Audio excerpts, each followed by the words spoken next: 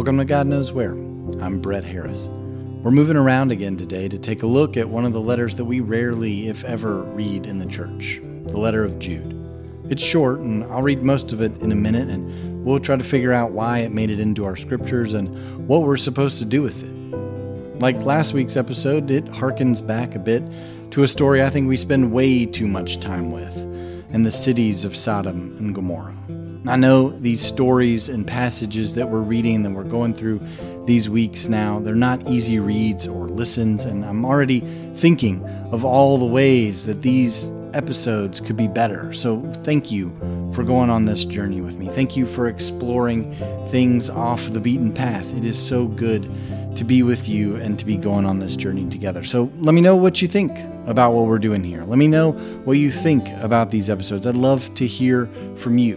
And if you'd love for God Knows Where to do something more, something different, something offline and in the real world, let me know that too. I've been wondering about it, so let me know what you think. Let me know what you'd like to do together. Hit me up on Instagram or Facebook anytime and let me know. Thank you for listening. Thanks for being here today. Thanks for listening to the show. Thanks for sharing the show with others around you. I hope you enjoy today's episode. Oh, hey Jude.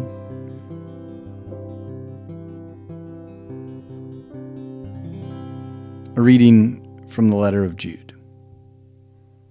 May mercy, peace, and love be yours in abundance. Beloved, while eagerly preparing to write you about the salvation we share, I find it necessary to write and appeal to you to contend for the faith that was once for all entrusted to the saints. For certain intruders have stolen in among you, people who long ago were designated for this condemnation as ungodly, who pervert the grace of our God into licentiousness and deny our only Master and Lord, Jesus Christ. Now I desire to remind you, though you were fully informed, that the Lord, who once for all saved a people out of the land of Egypt, afterwards destroyed those who did not believe. Likewise, Sodom and Gomorrah and the surrounding cities, which in the same manner as they indulged in sexual immorality and pursued unnatural lust, serve as an example by undergoing a punishment of eternal fire. Yet in the same way, these dreamers also defile the flesh, reject authority, and slander the glorious ones.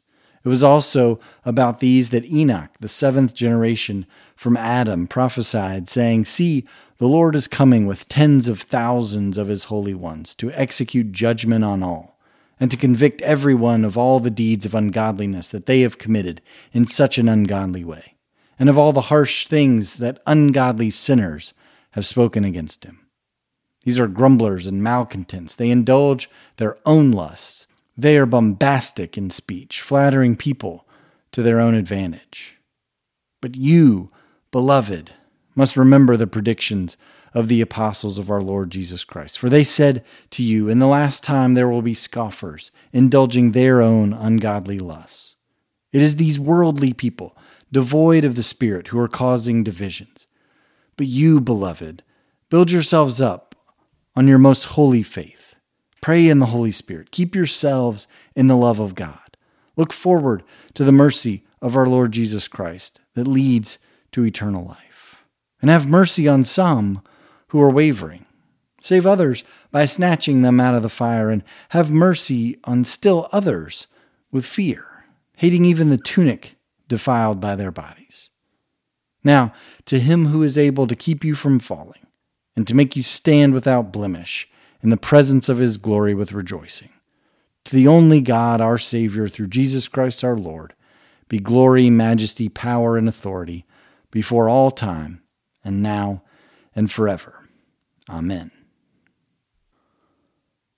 I don't know what church you're a part of, or if you even go to church these days, but how did you hear those words from Jude that I just read? How did they fall on your ears? Can you hear your pastor or priest, or any pastor or priest for that matter, reading this letter from the pulpit and preaching on it? And if so, if you can imagine it, if you can hear them saying it, what do you think they would say? I think some of us can read this letter and find ample justification for hating and judging folks whose lives and love looks nothing like ours. I think some of us can read it and find ample need to contextualize the arguments he makes and historically situate the letter so that we can make it make sense today. I think some of us can read this letter and find reason to continue pointing the finger at people who don't do or say things the way we like, who don't think or act or speak like us. No matter what side we come down on any of the arguments that Jude outlines, no matter how these words fall on our ears, we can use this letter as a weapon to prove that we are right and that they, whoever they are wrong. That the way God has spoken to us and shaped us is the only right way. And for those reasons alone, I'd be all right ignoring Jude altogether, like we do so often. But we can't do that. It's in the canon. We have to read it. We have to figure out how to make sense of this letter that we can all use against one another. To avoid some of the pitfalls of the early church, we have to make sense of this weapon of a letter, this warning Jude writes, that paints a picture of the church as us versus them, and is cloaked in the language of concern, even love for others. I mean, Jude is doing a whole lot of warning here in just a few words. I just don't think we need to be warned about what Jude is worried about. I think this letter is a warning to us not to be or to write or to think like Jude. Have you ever gotten one of those sandwich emails? You ever sent one? You know what I'm talking about, where it starts off nice and complimentary and it ends with well wishes and kind regards, but in between all of that is something you didn't really want to hear or didn't really want to have to say. Jude's like that, only it's worse. This letter is more like, oh, hey, Jude here. God loves you. God doesn't love them. Watch out, because God won't love you either if you're like them. So don't be like them, okay? Okay, God loves you. Bye. When I read this letter and I think about how it comes across that way, I don't think about how I would preach on this short little letter from the pulpit. I think about how I would respond to it if it was an actual letter I received. If Jude wrote this to me or about me. I think about how I would respond to Jude. And I don't know how I would respond. I know how I did respond to a letter framed the same way that I got a couple of months ago, and I don't think that I responded to that one correctly either. It's election season in Mississippi, and our statewide offices and some local ones are up for re-election this year, and there were some heated races across the state, a couple with impacts on the county where I live. I opened the mailbox one day over the summer, and there was a letter hand-addressed to me, and those don't show up too often anymore, so I opened it up before I got back in the car to drive up the driveway. The letter started out a lot like Jude. Well wishes, hey neighbor, we both love Jones County, and it closed the same way too. But in the middle it said more or less that if I loved Jones County, there was only one candidate to vote for in a particular race because that candidate's opponent didn't love Jones County the same way, didn't share the values we all share here if we love Jones County, and that they would hurt what we love about this place that we all call home. It was an interesting way to try to get my vote. And I thought about writing this person back and starting up a bit of correspondence, but I didn't think I could respond in love. So I drove up to the house and I walked in the door and I threw the letter in the garbage. And I hadn't thought about that letter until this week. When we don't read Jude, when we avoid reading Jude, we basically do the same thing. We ignore it. We toss it aside. We throw it away and don't pay attention to what it might have been preserved and presented to teach us. And yet, when we read it and choose to weaponize Jude's words to demonize people who aren't like us or who do things we think God doesn't like, when we read it and mimic it in the ways that we talk to others, cloaking our disdain or disagreement with them under a veil of love for God, or saying we love them, so we've got to tell them these things, we miss what it might have been preserved to teach us too. So read it, don't read it. It doesn't seem like we can win, does it? Maybe. But I think we can read it differently. I think if we look at this letter, maybe all the letters in the New Testament, and imagine Jesus reading them and responding, we can make better sense of it and find something to hold on to or carry with us. Jesus got asked all kinds of questions. He was presented with all manner of situations and possibilities to consider by people who knew the stories and traditions and interpretations of their faith like the backs of their hands. He chose to ask a lot of questions. He didn't take their questions or their invitations or their conversations and toss them into the garbage can. He engaged them. He spoke up. But he always challenged the premise. Like Leo McGarry in The West Wing, saying if he didn't like the premise or the question a reporter asked, he didn't have to accept it. I think Jesus would have read Jude's letter and asked him why he was so concerned with the ways others were living their lives and the choices they were making. I think he would have asked Jude if he himself had ever done anything that went against his tradition's teachings, and then told him if he hadn't, well, then he was free to cast stones.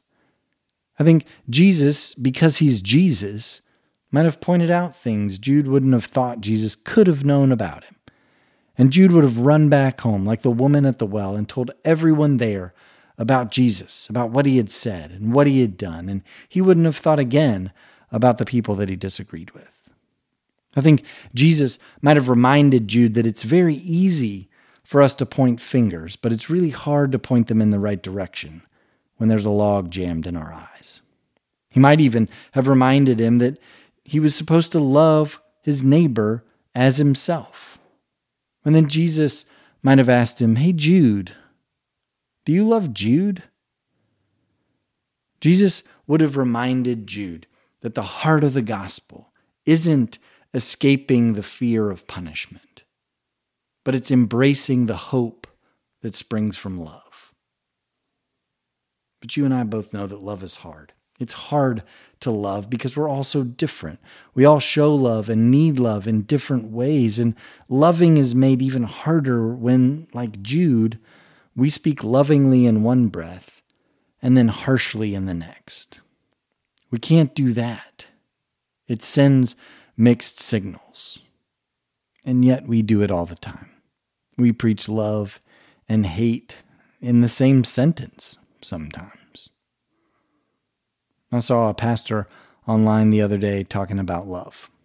He's talking about how he thought so much of our struggle to love one another as we love ourselves is because too often in the church we're taught that we're unlovable, that we're unworthy of love, that we're not good enough, that there's something inherently wrong with us, that it takes a miracle for us to be lovable.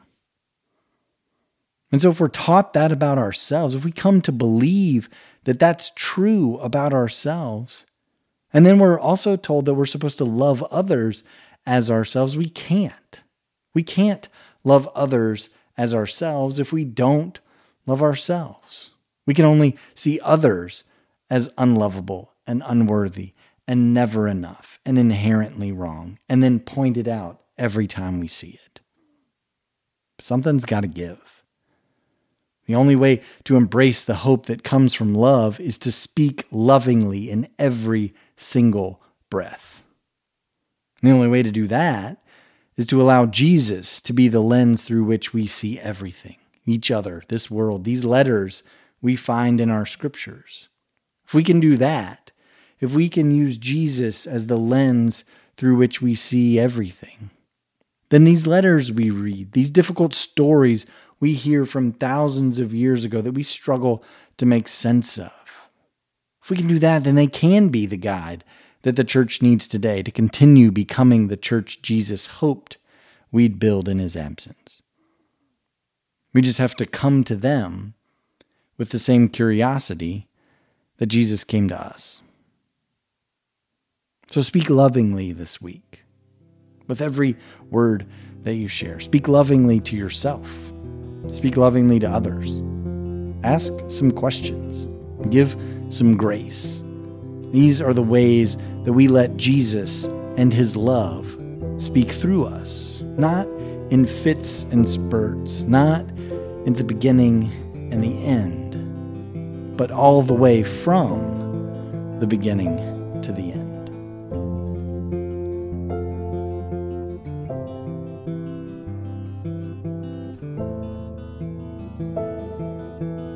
God Knows Where is written, produced, and edited by me, Brett Harris, with music by Thomas Steinwinder and Michael Trest, and unwavering support from my wife Elizabeth.